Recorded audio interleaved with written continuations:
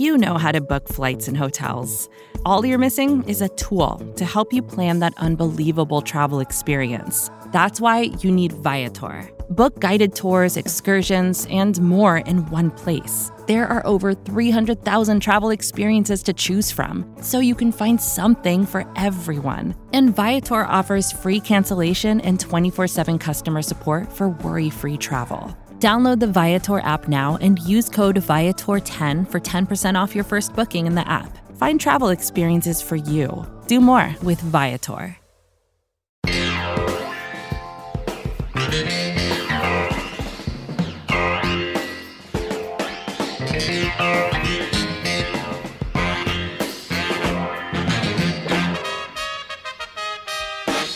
What is good, everybody? Welcome to episode 19 of the Off Day Debrief, part of the SB Nation NFL show. I'm Rob Stats Guerrera of Niners Nation, and with me is a man who I know was very busy yesterday, Brandon Lee Gouton of Bleeding Green Nation. What's going on, Brandon?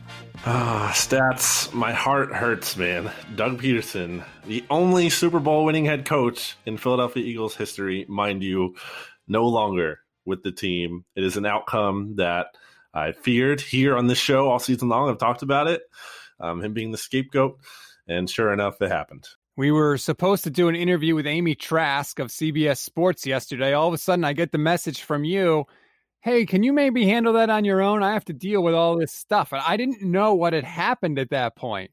So then I had to go Google what was going on, and I just thought, oh, man, we have lost Brandon for the rest of the day. We did do the interview with Amy Trask. I was able to do it. We're grateful to her. So we're going to have that for you. Plus, we're going to power rank the 3 most surprising things coming out of the wild card round. We remind you to rate, review, and subscribe. But we have to talk about this Eagles thing, BLG. I am stunned. What was your reaction, and what do you think the general reaction was from Eagles fans?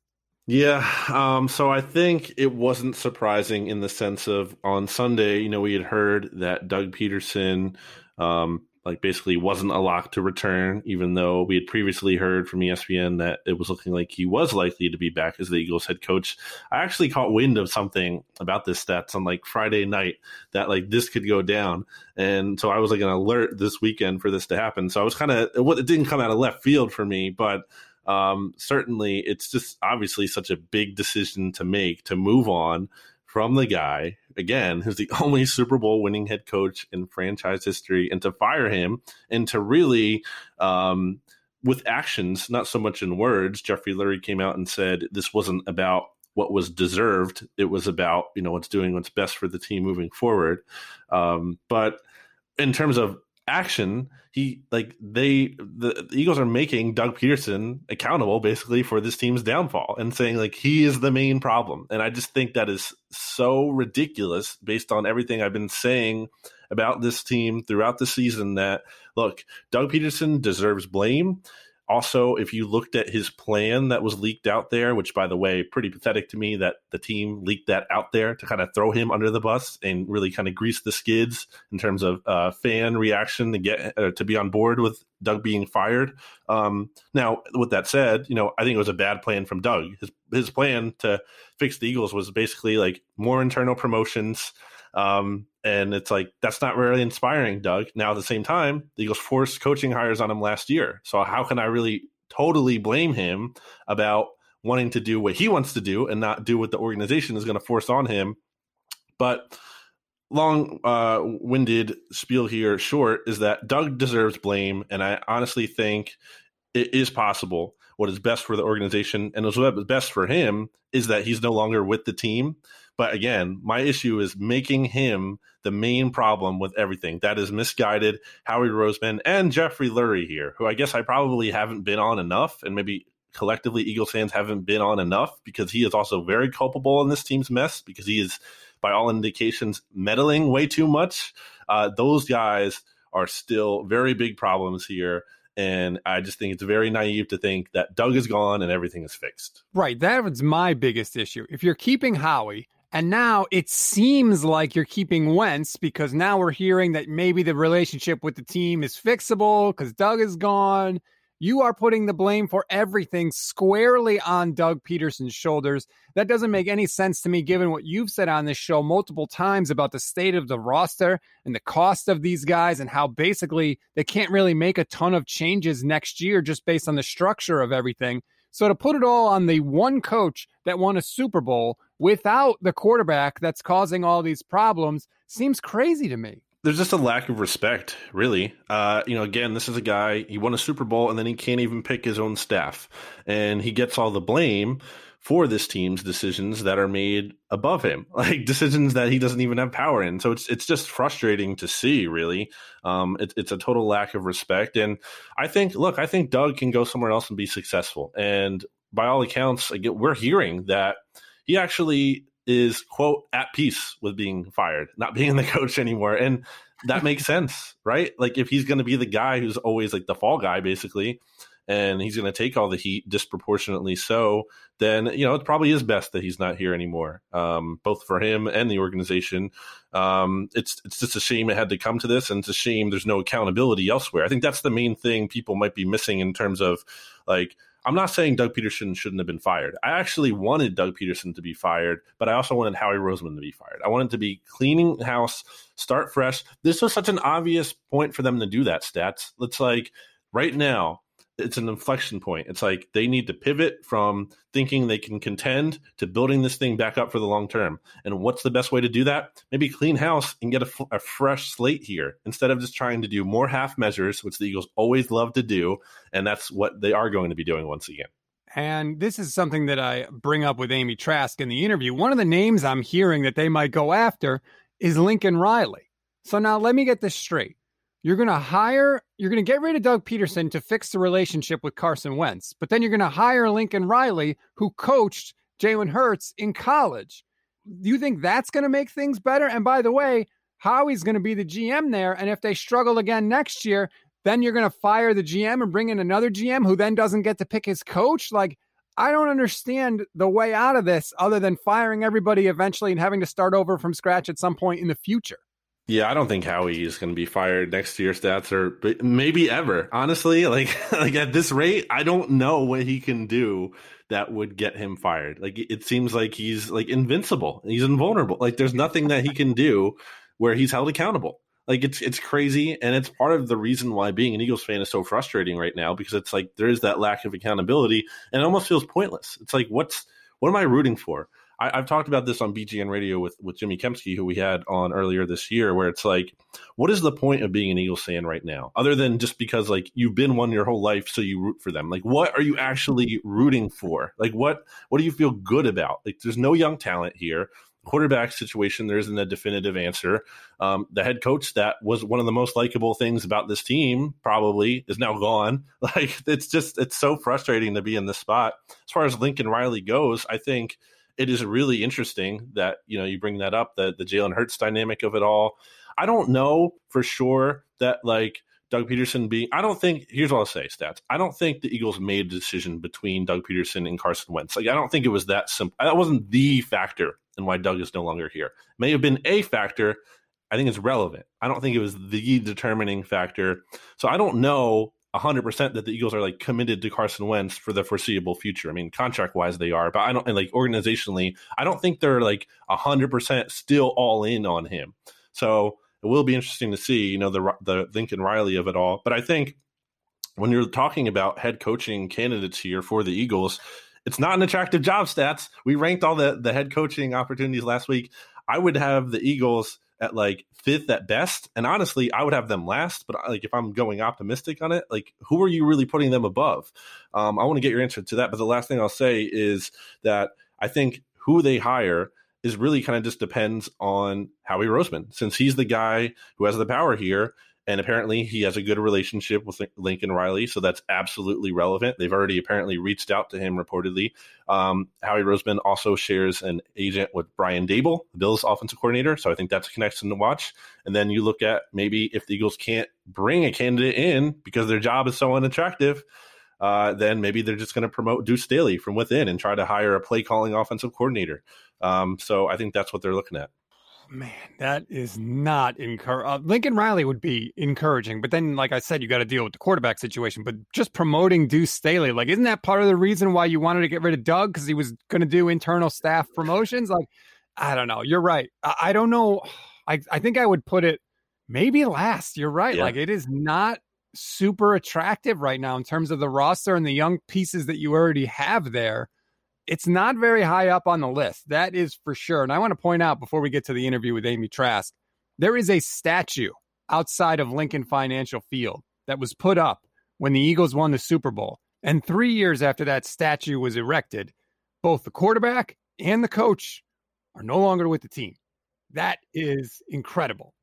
All right, so you've heard what we think. Now let's talk to Amy Trask of CBS Sports. I got a chance to sit down with her yesterday. We're going to go over the Peterson firing and the situation in Houston, which is a complete and utter disaster. So I wanted to get her take. So here is Amy Trask of CBS Sports. I am extremely delighted to be joined by a very special guest today. Amy Trask, CBS Sports analyst, former CEO of the Raiders, all-around bad generally. It's an extreme pleasure to have you on, Amy. Thank you very much for the time. Well, it is my pleasure to join you. That was a magnificent introduction. Thank you very, very much. And thanks for having me on. You are quite welcome. And the first thing I have to ask you, because you must have superpowers, because you somehow managed to be on Twitter and make it civil somehow. How did you do this? I have long been passionate about civil discourse, about disagreeing agreeably. That's something that's extremely important to me. And by the way, the world would be a lot better if we could all embrace civil discourse. Fair enough. We want to disagree. Let's disagree. But there's no need to disagree in a nasty, obnoxious, or mean manner. So from the time I joined Twitter, that was something I shared, which was go ahead, disagree, but let's do so agreeably. And I will tell you that in the years I've been on Twitter, and it hasn't been all that many as compared to other people, I can count on less than two hands, I think, the number of times someone has been really just mean. And when I get something like that, I will respond and I will say, you know what, fair enough, you disagree with me, but there's no need for you to express your disagreement in such a mean manner or to be mean. And, I probably sound like a 5-year-old saying, don't be mean to me. But I will tell you that in all but one or two instances, the person has responded and said, you know what, you're right. By the way, if you're listening to me, politicians, you might want to think about that. From your lips to God's ears, Amy, please. We could all use some of that. But since we are talking disagreements, let's get right to it, because it looks like Doug Peterson and the Philadelphia Eagles had a disagreement because they fired Peterson on Monday, despite a report going into week 17 that he was going to be safe. Apparently, Jeffrey Lurie was not pleased with some of the proposed staff changes that Doug Peterson wanted to make. First question for you is just, what is your reaction after hearing this news? That my hope is, or my thought, because I don't have an interest in it. I mean, I'm interested in it, but I don't have a role or a personal interest in it other than intellectually and as someone that follows football and yaks about football on television. That I hope that Jeff asked a question of himself before making his decision, and that he came up with an answer which was at a minimum as good as the status quo, and one would hope for Eagles fans' sakes, better than the status quo. And that question is, and do what? I mean, look, it wasn't that many years ago, I think 2017, that Doug led the team to a Super Bowl and then was in the playoffs in 18 and 19. And yeah, rough year this year, not only on the field, but with issues off the field and involving Carson Wentz and his happiness or unhappiness and what went on in the last game and whether that was Doug's decision or handed to him by someone else. So there were off-field issues as well. But before you let a coach go, particularly one who's had some success, you got to ask and do what? Presumably Jeff did that. So if you were the Eagles now, you need a head coach. Where do you think they can look? Because I'm hearing Lincoln Riley, which might be interesting, but then you run into this whole problem with Carson Wentz because Lincoln Riley had Jalen Hurts, but you're supposedly keeping Carson Wentz. So I feel like maybe that isn't the best way to go. I'm not sure where I would look if I were the Eagles. Well, I think if you're thinking about Lincoln at all, you have to have a very open candid dialogue about the issue you just raised. Is this going to be an issue? What is your position on this? How are you going to communicate to and with Carson?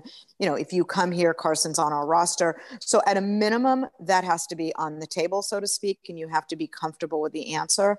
I think they should look at any number of options. Eric Bieniemy comes to mind immediately because I consider Andy Reid one of the best coaches in the league. And clearly Andy has a terrific relationship with the Eagles and a history there. And Andy has come out and said, Eric Bieniemy is the guy that you want. You want him on the field coaching. You want him off the field coaching the organization. In other words, he's more than just an on-field X's and O's coach. He's a good leader. And if Andy Reid is saying that about Eric, as Andy has been saying passionately for some time, that should resonate with the Eagles. Okay, I want to use Eric Bieniemy as the bridge to the next thing I wanted to talk to you about, which is the situation with the Houston Texans, because Deshaun Watson wanted the Houston Texans to talk to Eric Bieniemy. Patrick Mahomes apparently talked to Deshaun Watson and gave him some really good info, and Watson took that info to the team and said, hey, I want you guys to talk to Eric Bieniemy. And seemingly the only team with a head coaching vacancy that has not interviewed Eric Bieniemy or doesn't want to is the Houston Texans. What is going on with that? Well, my immediate thought when you say what is going on with that, and I recognize that some of your podcast fans and your fans in general are going to be too young to know this reference, but in the old I Love Lucy show, and by the way, I'm too young to have seen it when it was out originally. I watched reruns, so I just want to get that on the table. But anytime Lucy did something just utterly crazy, Ricky Ricardo put his hands around his face and he said, ay, ay, ay, ay, ay. And I think of that meme every time someone raises what's going on with the Texans. If you ask someone for input, you should be sincere when you're asking, and you should listen to that input. My understanding is Deshaun didn't say, hire Eric. Deshaun said, talk to Eric, or I request that you talk to Eric, or I'd like you to talk to Eric. What the heck would have been wrong with them talking to Eric? By the way, even if Deshaun hadn't suggested that, there's umpteen reasons to talk to Eric. But when your quarterback, the man you asked to give you input, gives you input, and you then are the only team not to, that's crazy. I don't understand it. If there was one player on the entire Texans roster that you would go out of your way not to alienate, you would think it would be your 25-year-old quarterback, and they seem to be doing everything they can to make the situation worse. He's not fielding their calls. He's quote unquote on vacation. If you were in the Houston Texans front office, Amy, how do you fix this? Well, I know what I would do if I were Nick Caserio. I would find a way to contact Deshaun personally, privately, not publicly. I wouldn't make it public. I wouldn't let anyone know. I would simply find through a connection of someone who knows and has Deshaun's ear and who Deshaun trusts, let him know I'd really like to talk and put in a word and, find a way to bridge that gap, and then have a conversation with Deshaun, Nick to Deshaun, involve no one else, and try to do what you can to repair that relationship. Don't publicize it. Don't put it on social media. Don't talk to any media about it. Just have a conversation, adult to adult, and see what can be done. And I think that's the first step. So Deshaun picks up the phone and says, yeah, what do you want? And you say what if you're Nick Caserio? Well, look, by the way, haven't we all had those conversations in our lives where we want to talk to someone about something and they're like, yeah, what, huh? Or, new phone, who dis? Nice. I do that, a lot. So just so you know, I don't know Nick to say how he should start that conversation, but I think he should just sort of look, there's elephants in the room or whatever. I'm using a lot of expressions now, elephants in the room. I think it's elephants. It's something in the room. There's a lot going on in the media. And I think the first thing you say is, Deshaun, I want to have a conversation with you. Let's put aside everything that's been written and talked about you and your unhappiness. I want to hear it from you directly. And please don't presume anything about me. I'm sure you've read that I had a relationship with Jack when we were both in New England. Put aside what's been written about me. I'm putting aside what's written about you. Let's have a conversation man to man where we each speak for ourselves rather than letting others speak for us.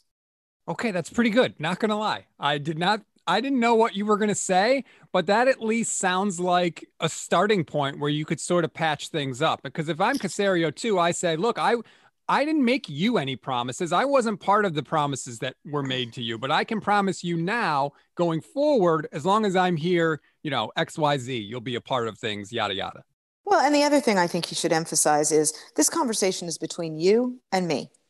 I'm not going, I'm not reporting this to anyone in the press. It's not going to be leaked. It's not going to be dribbled out.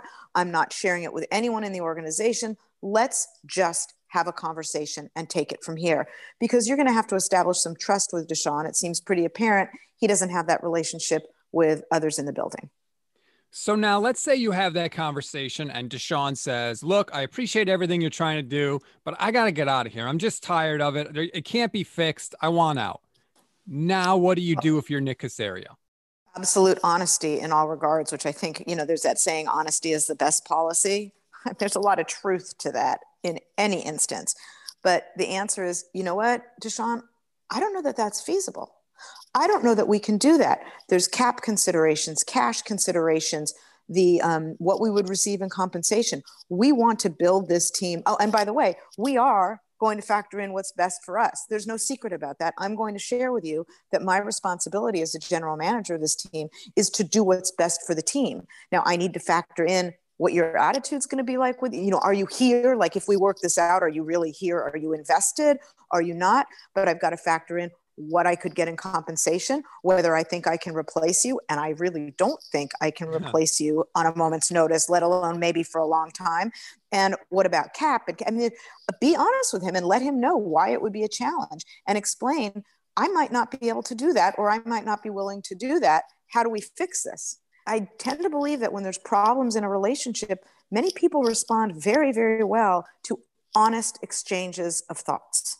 See, that's what I would say if I was Deshaun and I really wanted out. I would say, well, that's great. You do what you got to do, but I'm going to do what I got to do. I'm not showing up to voluntary workouts. Anything voluntary, just consider me gone. I'm unavailable those days. I'm coming in late. I'm leaving early. I'll do everything my contract requires and nothing else. Well, I would certainly give him credit for being honest. If that's his plan, tell him your plan. I always am hopeful that these things can be resolved. I think in general they can. I don't know if this will be resolved. Look, I worked for the owner of a team for almost 30 years who didn't resolve some disputes that he had with players, notwithstanding that I was constantly imploring him to do so with, one or two, really one notable instance, fix this, pick up the phone, have a conversation. So, and there were instances in which Al did just that. There were players with whom he had issues where they did have conversations and work it out, obviously, and people know that, of which I'm speaking. That wasn't always the case. And I remain sad that he wasn't able to repair a relationship before he died. But there were a lot of relationships he did repair by having conversations. So I know it can be done. How important is it for an owner to have that one voice like you were to Al, who can sort of cut through a lot of the noise and maybe some of the emotions that person may be feeling to really help advise them in a situation?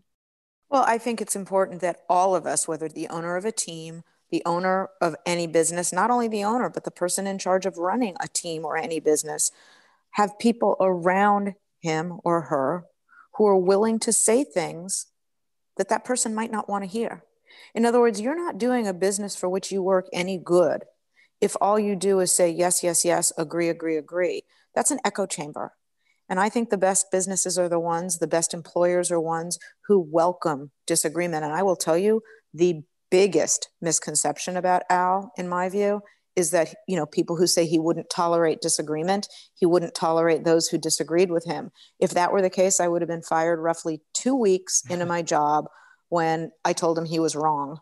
And we had a loud argument, loud to the point where people gathered in the hallway. One woman brought out some cartons because she thought I'd for sure have to pack my things. And you know what? After about 20 minutes or so, maybe more of yelling at one another, he looked at me and said, "Oh, I got it. And then we went on to have an almost 30-year working relationship where I disagreed with him more than I agreed with him. It was just regular disagreement. And I think that's important in any environment. I totally agree. Usually I'm the one telling people they're wrong and they're the one screaming back at me. But, look, you play the role you're born to play. That's all I could say. I have a couple more questions on this because I am praying to every God known to man that my 49ers somehow wind up with Deshaun Watson. So now if you were, oh, please let it happen. But now if I were, or you were John Lynch or any of these GMs that obviously would be interested in Deshaun, you got to be placing a call to the Texans right now, right? Like, what are you doing right now to try to get him on your team? Well, number one, I'm not doing anything that leaks out publicly because I want to do this very quietly. And look, people in the league do this all the time. They pick up the phone, they call someone they know at another team, they ask what's going on, they let it be known that they're interested. But I don't know exactly what they can do right now until the Texans make up their mind. You know, if the Texans are absolutely, positively, unwaveringly committed to keeping him, there might not be anything that anyone can do to make your dream come true. I'm very sorry to break that news to you. But, you know, perhaps they're willing to offer something which changes the Texans' outlook. Question is, what's your trade-off?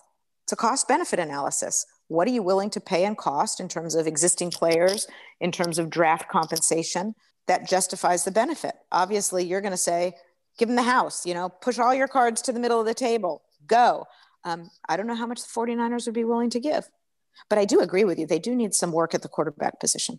Oh my God, don't get me started. If this were my 49ers podcast, we could spend hours talking about the problems for the 49ers at the quarterback position. I'm amazed at the Texans, that things have gotten this bad with the Texans. I've said to 49ers fans, right now, I'm in the season of hope. Like, my pain is over. The regular season is over. The 49ers are done. Now it's all about improving the team, the draft, free agency. But if you're a Texans fan right now, you have no first round pick. You have no second round pick. Your quarterback had an amazing year and the team still really struggled. You're starting over with the GM. You're starting over with the head coach. Your quarterback is angry. There is no hope right now if you're a Texan fan. Well, first of all, there's always hope. But let's set that aside for 1 minute. I think you just made every Texans fan listening to this cry. I think they're all crying now. Look, there's always hope. Teams can turn things around very, very quickly. I don't mean to suggest there aren't serious issues to be fixed within that organization. I do think there are issues to be fixed. And I think it goes all the way to the very, very top. And I'll explain why in 1 second. But there's always hope in the league. The league is designed so that things can be turned around if the right people are making the right decisions at the right time. So, you know, don't cry too much, Texans fans, even though he just broke your heart. There is hope. But, you know, all fun aside, people are quick to point to a general manager who did things wrong, or a team president, or a coach. Ultimately, ownership has final, ultimate, full authority. So, you know, I'm fond of saying that when you own a business, a sports team or otherwise, if you own the business, if you have full and total ownership control, you have ultimate authority and you have ultimate responsibility. And even if you delegate that authority or delegate that responsibility to someone else, you can always take back that delegation, which means you have ultimate authority and ultimate responsibility. And so this has to go back to ownership, and it needs to start there with some improvement as the way things are handled. Whoever they hire as a head coach, like, good luck. You've got your work cut out for you, because that is not a situation that I would want to be in. Just sort of zooming out a little bit here to the coaching search in general. There are a ton of interviews going on. We hear every day about a new coach interviewing with a new team. Can you shed some light on just what those interviews are like? Because I think we think of like a regular sort of job interview that we go on, but I don't know. Are they really like that? What is it like inside that room? Well, I will share that with you in one moment, but I do want to reference your point about that, you know, the point you just made about the Texans opening and maybe not a particularly attractive one. I understand what you're saying. I agree with much of what you're saying, but I will note there are only 32 of these jobs. So if you look at it from a supply-demand standpoint, demand being the number of people that want the jobs, supply being the number that are open at any given time, demand is always going to dwarf supply. So even though some are far more attractive than others, there are people who want every one of these. As to your question about how the interviews go, different for every one of the 32 teams. I worked for a team owner who was a football man in the Hall of Fame as a football man. So when Al conducted interviews, most of the time was spent with the candidate at a whiteboard. Giant whiteboard in the room. Al would sit at a conference table. The candidate would sit at the table. Al would ask him to go to the whiteboard, and it would be a heavily, heavily X's and O's oriented interview. There's other team owners that are going to talk about different issues, business issues, not X's and O's issues, but Al approached his interviewing from an X's and O's standpoint. What are you going to do in this instance? What are your views on this defensive scheme? What's your offensive theory? It was X's and O's. Now, in my almost 30 years with the team, Al only included me in one coaching search. One time in almost 30 years. And by the way, I think we know he hired a lot of coaches. One of those times he involved me and he allowed me to meet all the candidates. And I recommended one and he didn't hire him. So there you go. I may not be your girl to have this conversation. Well, now I have to know, who did you recommend? I recommended that he hire Bill Belichick. He did not hire Bill. He went on to hire John Gruden, who also very good coach, did a very good job with the team. I'm not suggesting otherwise, but I recommended Bill. And then Bill went on to have the tremendous success that we've seen him have. And I used to smile ear to ear when Al would periodically say to me, "Kid, you know how to pick a coach." And I thought that story that I recommended Bill to Al would forever just be kept quiet as between Al and I. And one day at a press conference, he said publicly, he said, "Amy told me back, X number of years ago, hire Bill Belichick." And it really touched me that he did that, because he didn't have to share that publicly, but he did. And I thanked him for it then, and I still thank him for that. People have this image of Al as he wasn't the guy that we saw in the last portion of his life. I don't think people understand the towering figure that Al Davis was in NFL history. He was not the person we saw riding around on the golf cart all the time. Right. And I'm glad you mentioned that. And, so many people say to me, wow, Amy, in that last number of years, Al did not leave the team best positioned for the future. He didn't make good long-term decisions. And my response to them when they say that is, when you know that your long-term is not long-term, when you are confronting your own mortality, you're going to make different decisions than if you believe you have a long-term. And so people who've criticized what he did in those very last waning years, when I say to them, think about this, if you knew you had such a limited time remaining, would you make the same decisions as if you didn't know that? And they stop and think about it and note that that's a good point. Al was doing everything he could because he knew his time was limited, and it didn't work out in those last years. But again, he didn't have the pleasure of a long-term view. And, as to the man he was, I owe my career to him.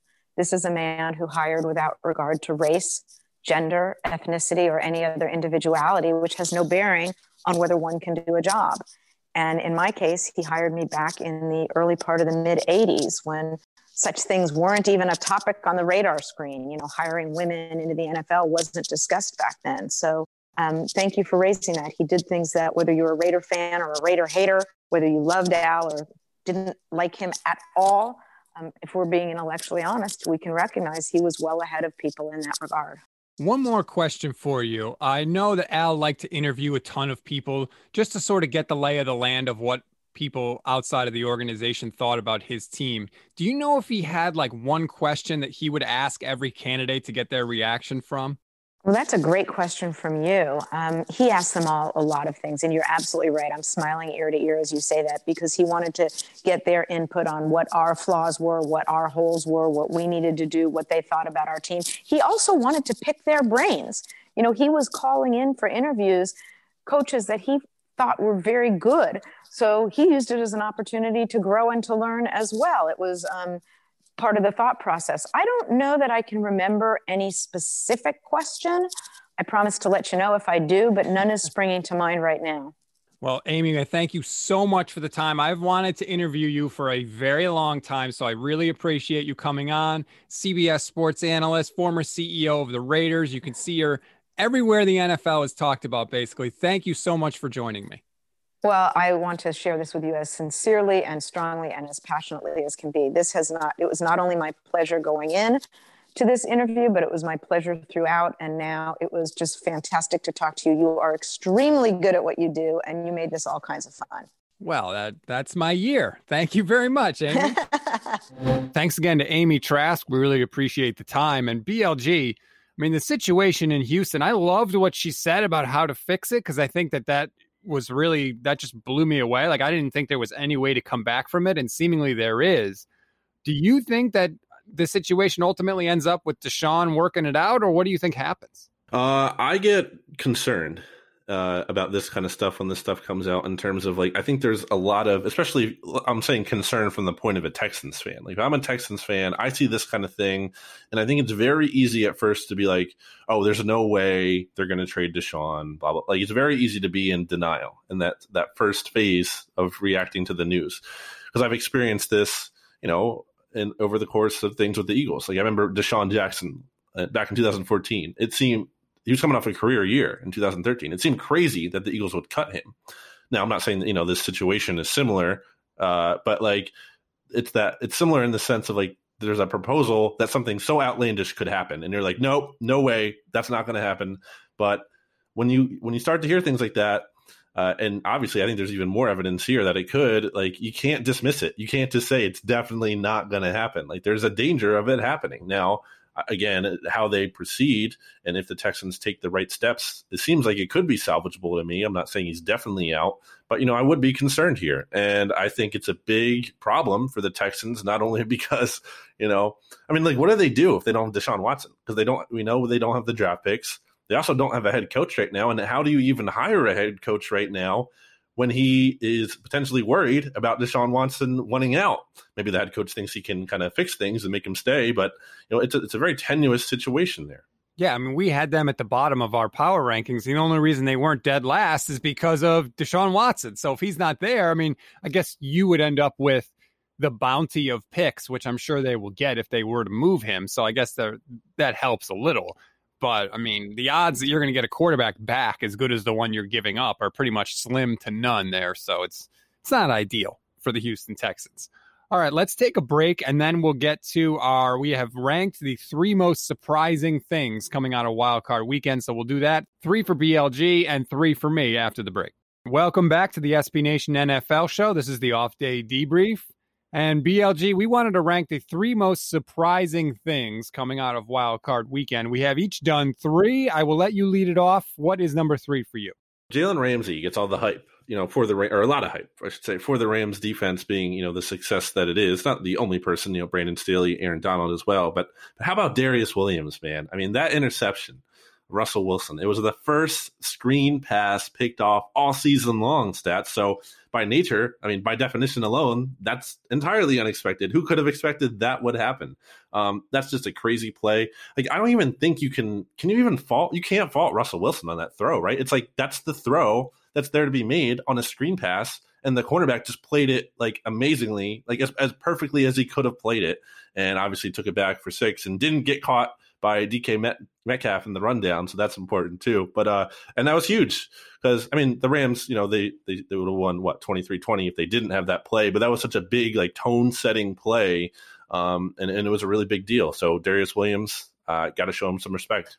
Yeah. That whole Rams defense was just tormenting Russell Wilson. We've seen it multiple times in the regular season. He has trouble with the Rams. And I said on the look ahead with RJ Ochoa, I thought this was the worst possible matchup for the Seahawks in the first round, just because of all the trouble they've had with that defense. And you're right. The interception was a huge tone setter for the game. To intercept a screen pass is basically like, we are not going to let you do literally anything, not even the easy plays, like no layups for you. And Russell did not have a good game the rest of the game. He was especially, I think he only had like 8 completions by the third quarter. Like, it was incredible what was happening there. And credit to the Rams defense and credit to Brandon Staley, who you said, who could be a head coach. Also, the risk reward in that is huge. You know what I mean? Like, if you mistime that by a little bit, I mean, that could be a touchdown the other way. Like, so that's pretty crazy. That is an excellent point by you. And so now the Rams go to round 2. We don't even know who their quarterback is. It doesn't matter. The defense is so good that, well, I mean, it does matter, but I mean, it doesn't matter in the sense of they have a chance to win at the very least because that defense is so good. And it's strange because it's not the identity from the Rams we're used to seeing when they're all about offense in the past. But But yeah, that defense is legit. Congrats to the Rams. The number 3 most surprising thing coming out of wildcard weekend for me is the Colts actually keeping things competitive with the Bills. Like, do we realize how hot Buffalo was? They were averaging more than 40 points a game in their last 5 games. They were absolutely rolling. Josh Allen is on fire. And I've said it before, the Colts' biggest star on offense is a guard. And yet somehow they were able to keep it competitive with Buffalo. I mean, they had the ball. They were driving down the field at the end of the game, very much in it. And refs made a hideous call. But nonetheless, I really was impressed by the Colts. And I think they're in a spot now, BLG, where they're shopping at IKEA. And what I mean by that is, like, when you move into a place, right, you bring the essentials with you. Usually there's like a stove and a refrigerator that are already there, and you bring the most important things. And then you make that trip to IKEA to get, a couple of nice things to really like make it your own. You need the off test. You need the plates, the nice fancy things. I think that's where the Colts are. They get another wide receiver. They obviously need a quarterback. They got to figure that out because Phillip Rivers is not going to play there forever if he comes back next year. But like, they are very close to having their team that they're going to go at a Super Bowl with for the next like 2 to 3 years. Stats, I feel like RJ Ochoa from the Look Ahead, your other co-host on this SB Nation NFL show, is rubbing off on you with the analogies. I mean, that's something out of his playbook there. But yeah, I mean, the Colts are making me nervous there, Stats, because, I've said since like late December here, like the Bills are going to win the Super Bowl, like definitively. So I was like, man, are the Bills really going to make me look bad here and blow this thing? But I think the Colts played a great game. I mean, the score is obviously very close, but they could have feasibly won that game. I think Frank Reich is getting a little bit too much criticism in terms of, like, he was aggressive, and that was smart. Now, I think you can say some of the play calls he picked in those aggressive spots weren't the best. The toss, on the 4th and goal down there, didn't love that. So I didn't love the play calling, but the thought behind it was right. And so I think the Colts are definitely going to be, they're here to stay. They're not going anywhere. And obviously really depends on what they do at quarterback. And that's a big issue because Phillip Rivers will be 40 next season. He's going to have off-season toe surgery. Terry Bradshaw, I believe, I don't know if you caught this during the game. I think it was during halftime. He said that he heard Rivers wants to keep playing, but he didn't seem so sure it is going to be an Indy still. So big decision for them to make. I didn't catch that. Was that before or after Terry said that Howie and Michael Strahan used steroids? I guess after. That was an awkward moment. Did you catch that? I didn't catch that. It was not good by Terry. Let's just leave it at that. Okay. What is your number 2 most surprising thing from Wildcard Weekend? Number 2 most surprising thing is kind of a chalk pick, but I mean, the Browns winning a playoff game for the first time since January 1st, 1995. It's a pretty surprising. I mean, especially considering how it seemed like the Browns, like everyone was behind them going into wild card weekend, but then the COVID, impact hit. They don't have their head coach. They're missing some starting offensive linemen. It's a dire situation. Everyone, I think you guys said it on the look ahead, you and RJ were talking about, like, the Browns finally get here and then they can't even get like good luck. Like, they have bad luck. So, but it didn't matter. I mean, they put a beat down on the Steelers. Now, obviously the Steelers, kind of put more of a fight into the game. They tried to claw back into the game. But I mean, they jumped out to that 28-0 lead. And I mean, that just had to feel awesome as a Browns fan to see, especially, the Juju Smith-Schuster of it all, like, saying the Browns is Browns, and for Cleveland to just finally get that comeuppance. It's been long awaited. It finally happened. They did it without a head coach. Hats off to the Browns for the most surprising result, one of the second most surprising result of the week. And this has got to be really good for Baker Mayfield. It has to feel good. Because I said going into the game in week 17, like, hey, I don't care what's happening with your team, Baker. You have to win this game if you're going to be the guy that they expect you to be when they drafted you, and he did. And then to go into this week, like you said, with all that adversity, the best quarterbacks overcome that and elevate the team around them and make that stuff irrelevant with their play. And Baker absolutely did that. And the thing that's most encouraging, I think, is that it wasn't just like, oh, the Browns got up 28 points and then held on for dear life till the end of the game. Pittsburgh started to come back, and every time they did, the Browns responded with big plays and touchdown drives. And to me, that's the most encouraging thing when I see that from Baker Mayfield.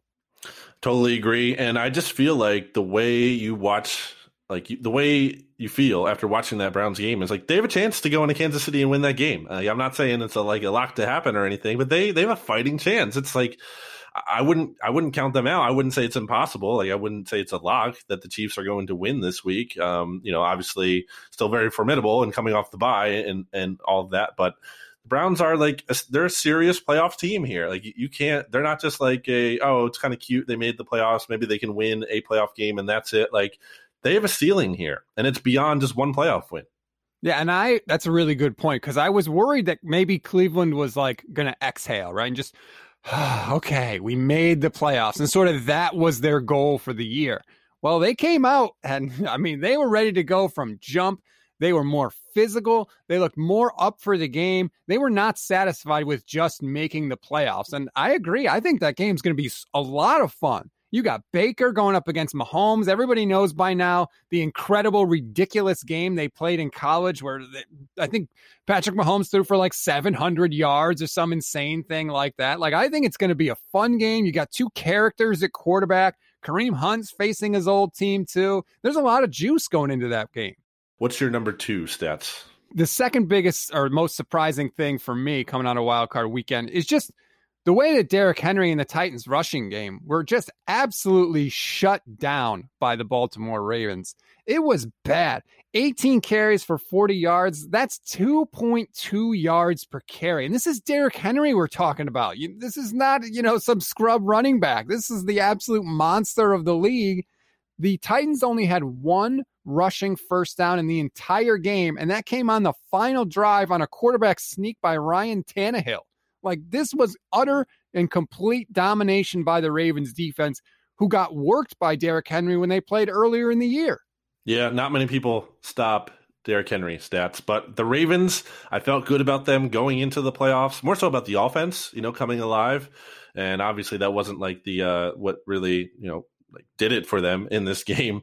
They put up 20 points and 7 of those were on Lamar Jackson's incredible touchdown run there, which, he created. It wasn't like their offense firing on all cylinders, but I think we've seen when the offense was struggling for the Ravens earlier this year, the defense was there for them. And that's why they were able to win games early on in the year. And it's kind of come back here. I know that Baltimore put a lot of resources into trying to improve the run. I think after they saw how last season ended. So this was a concerted effort by them to kind of reprove in that regard.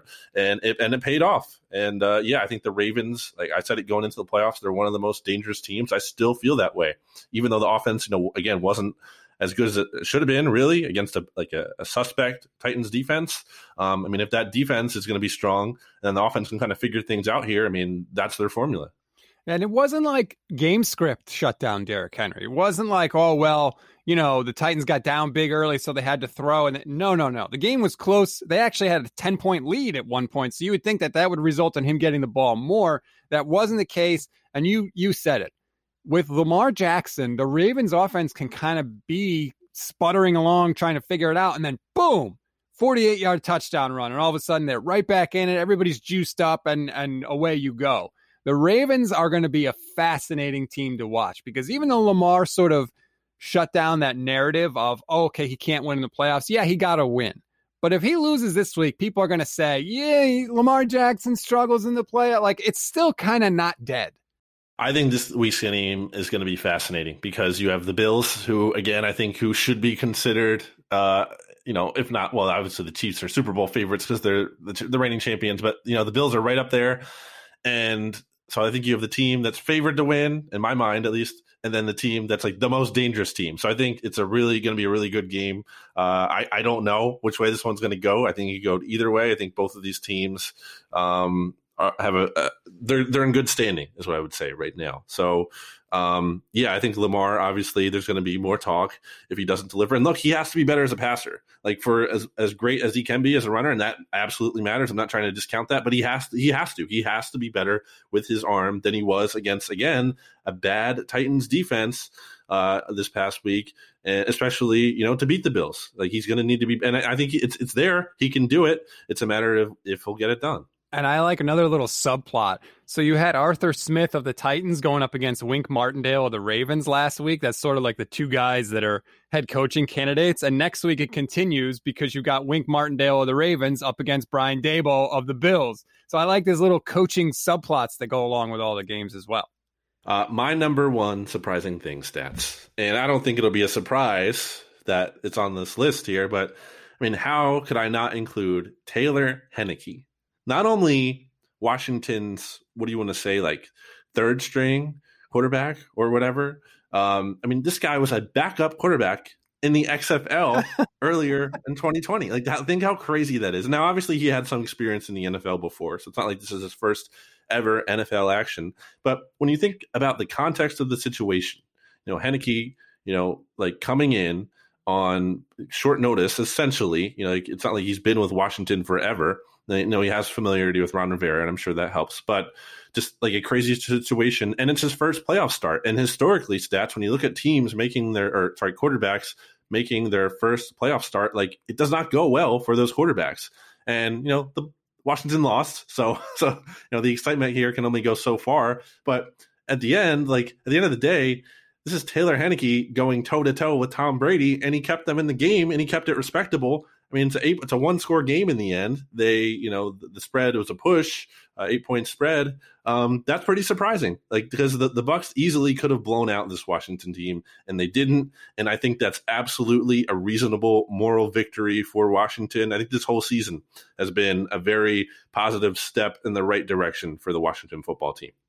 Absolutely right. And the thing with Heinicke, it wasn't like, well, he's throwing a screen pass and the guy's running, 50 yards, and that's how Washington's moving the ball down the field. No. He was the primary reason they were moving the ball at all, whether it was intermediate passing, which he was very accurate, especially on the run, or a lot of his scrambles. I mean, that touchdown run he had on third down, I don't even know how he didn't get sacked. He comes out of there, and not only does he avoid the sack, he turns it into a touchdown. He dives at the pylon. Like, I was pumped up. I was totally rooting for Taylor Heinicke. Yeah, how could you not? I think, again, Washington has made progress this year.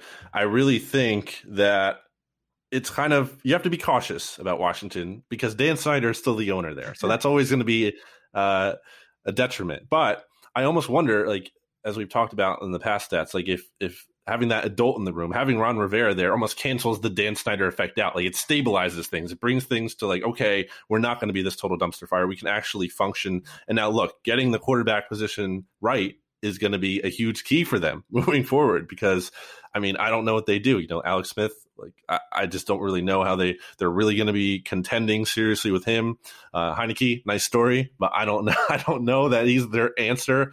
I would be really scared, stats, talking about Deshaun Watson earlier, if Washington finds a way to pull that off, and really they should make a serious push at him, like a really, really strong effort to get him, because if they did, Deshaun Watson with that defense and some of the pieces there, Terry McLaurin, Antonio Gibson, that would be a scary team. By the way, congratulations, Ron Rivera. With the firing of Doug Peterson, you are now the longest tenured coach in the NFC East, and you were hired on New Year's Eve of 2019. Okay, my most surprising thing coming out of Wildcard Weekend, and look, I knew that this was sort of a problem in the league, but now it has grown to gargantuan levels, because the most surprising thing to me coming out of Wildcard Weekend is how hideously bad NFL head coaches are on fourth down. I actually went through every single playoff game, BLG, and counted.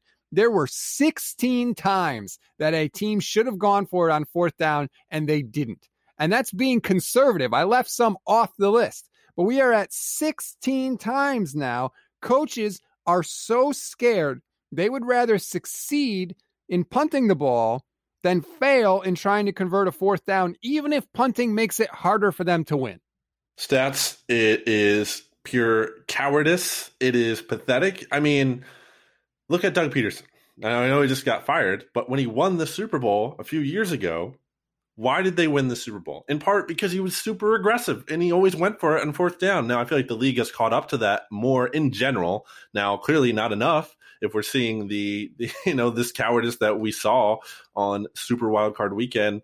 The Vrabel punt here, stats, was so disappointing because you and I have lauded the Titans head coach And we've seen a lot of good things from him, a lot of smart things from him, quite frankly. But like when you see him in position to go for it on 4th and 2 with 10 minutes remaining, just a little over 10 minutes remaining in the fourth quarter, while losing by 4 points, he punts the ball. Like, what are you doing? This is the same guy, by the way, who said he would cut off his you-know-what to win a Super Bowl. I don't think so, buddy, because you won't even go for it on 4th and 2. Like, do these coaches want to win? Stats is my question, because I look at Pete Carroll and how he performs in the playoffs seemingly year after year. And it's like, I don't honestly know if he wants to win the game. He's not coaching to win. It's so conservative. It's basically coaching not to lose. And guess what? Guess where that gets you? It gets you a loss. It's insane. And I actually went through, you're right, by the way, Vrabel was at the 40-yard line and he punted in that one. That is insane.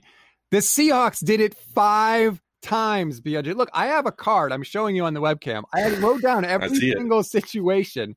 The Seahawks did it 5 times where they should have gone for it. And the one time that they actually were going to go for it because their backs were against the wall, Carroll doesn't have his stuff together, shocker, and they get a delay a game, and then they can't go for it because it becomes 4th and 6, and then they punt it away. It is hideously bad, these teams, and it doesn't even make logical sense. You mentioned the Vrabel one, right? That was a bad one. The Saints were almost as bad, right? Because they tried a 50-yard field goal on 4th and 2. They were at the Bears' 32-yard line. It doesn't make sense to me, right? You can't go for it because you're terrified that if you don't get it, you're going to give them good field position, right? That's the thinking.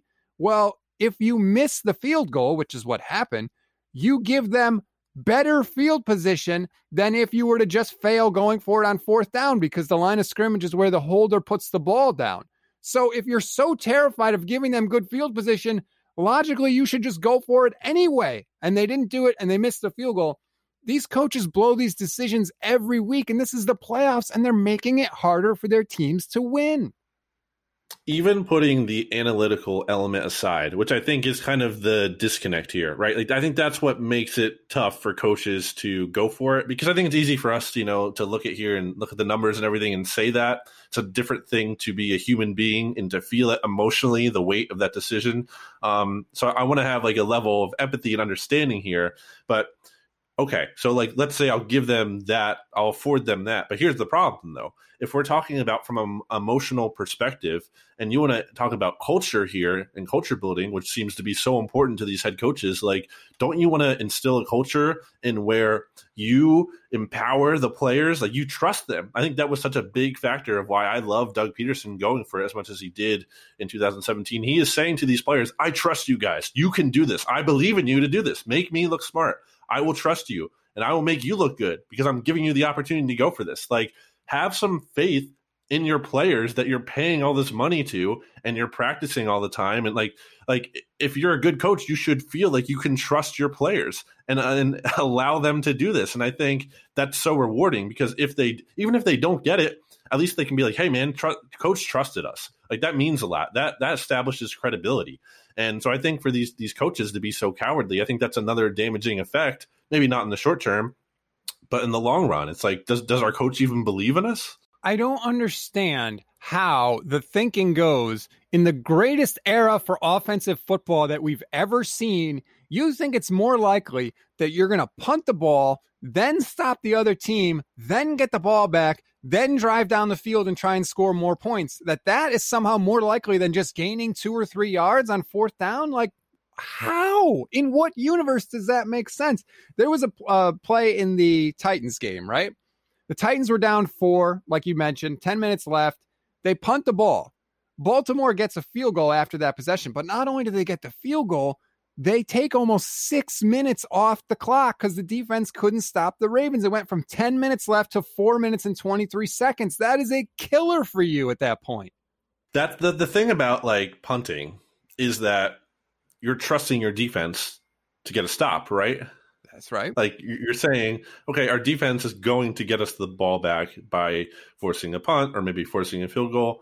Well, like, then why wouldn't you trust them enough when you go for it? Because like, if you're going for it, you're saying, okay, if we don't get this, we trust our defense to get a stop and hold them to a field goal, and then maybe a punt, depending where you are in the field. So like, logically, it's just like, where does the logic add up there? You're right. Like if the plan is for your defense to stop them either way. So why not also give yourself a chance to extend the drive? Like it doesn't make sense. These coaches are so risk averse. They're so scared of being the focus of the criticism after the game, right? Because if you punt it and the defense doesn't stop them, well, that's not your fault. The defense should have stopped them. But if you go for it on fourth down and you don't get it, then you're the focus of the blame, and it's weak sauce, and they have to stop. The coach that does that is going to have such an advantage over the other coaches until they catch up.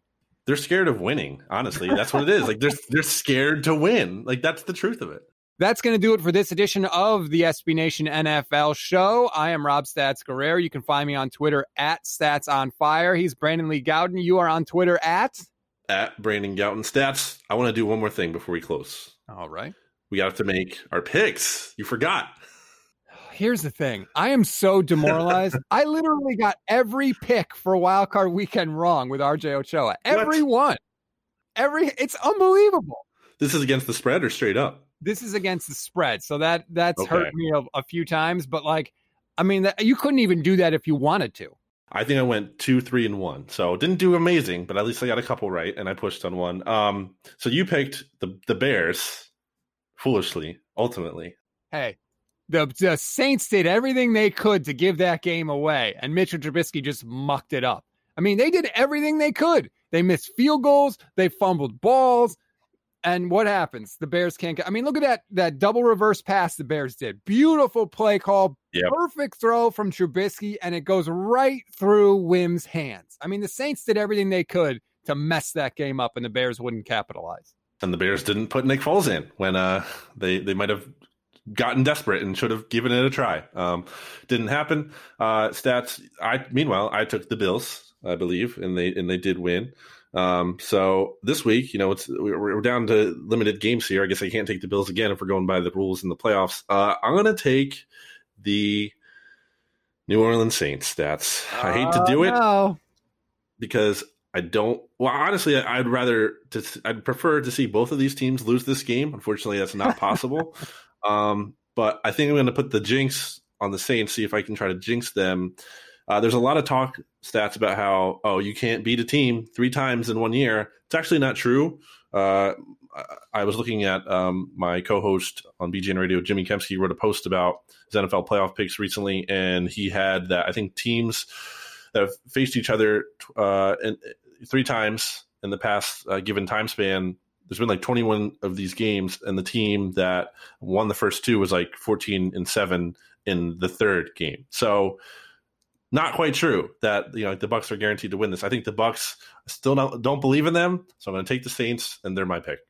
That makes sense to me, but I'm still on the Saints are going to muck this up in the playoffs because they lose, and this wouldn't even be like a bad Saints loss. So this is a good Bucs team. Brady didn't blow me away last week, but I think he is starting to get more of a connection with Antonio Brown. Like Antonio Brown has just sort of been like an extra guy that's there, but I think he's kind of rounding into form a little bit. And if that's the case, that's another weapon for Brady. I'm going to disagree with you on that pick, but it's not it's not as bad as my Bears pick last week. Let me just say that. So who are you taking then? Are you going to take? So you're not going to take the Bucs? No, I'm not going to take the Bucs. I'm going to take the Packers over the Rams. Okay. I don't know what the Rams quarterback situation is. I know they have a great defense, but I just think Aaron Rodgers is absolutely rolling on a level that we haven't seen from him in a few years. They have an extra week to prepare. I think that Green Bay it's not going to be like a dominant win. It's going to be a close game because that Rams defense is really good, but I just can't see Aaron Rodgers losing this game. So I'm going Packers over the Rams. Yeah. I mean, I think a big takeaway from this weekend was just that the Packers they should be so far out in front of the rest of the NFC because the rest of the NFC really isn't that scary. The Packers, I know they're not the perfect team. They have some issues, especially relative to the AFC, but they're clearly at the top of this thing, and Rodgers gives them that chance. If they don't get to the Super Bowl, it's a pretty big disappointment. They should at least be able to make it there. Yeah. We went nuts when Patrick Mahomes had 50 touchdowns in a year. Well, Aaron Rodgers just had 48. That's only 2 less. So do we realize the level he's at? I think that's the 8th most or 5th most, whatever it is, touchdowns in a single season that we've ever seen. And no one seems to be mentioning that. So that is the level he's at. If he doesn't get to the Super Bowl in this year, You're right. That is a massive, massive disappointment, much like my picks have been for most of this year. So there you go. BLG's going Saints. I will take the Packers. We remind you to rate, review, and subscribe to the SB Nation NFL show. We really appreciate it. It really does help. So if you could just take 2 seconds and throw a nice 5-star rating and a nice review our way, we really would appreciate it. Enjoy the games, everybody, and we'll talk to you next week.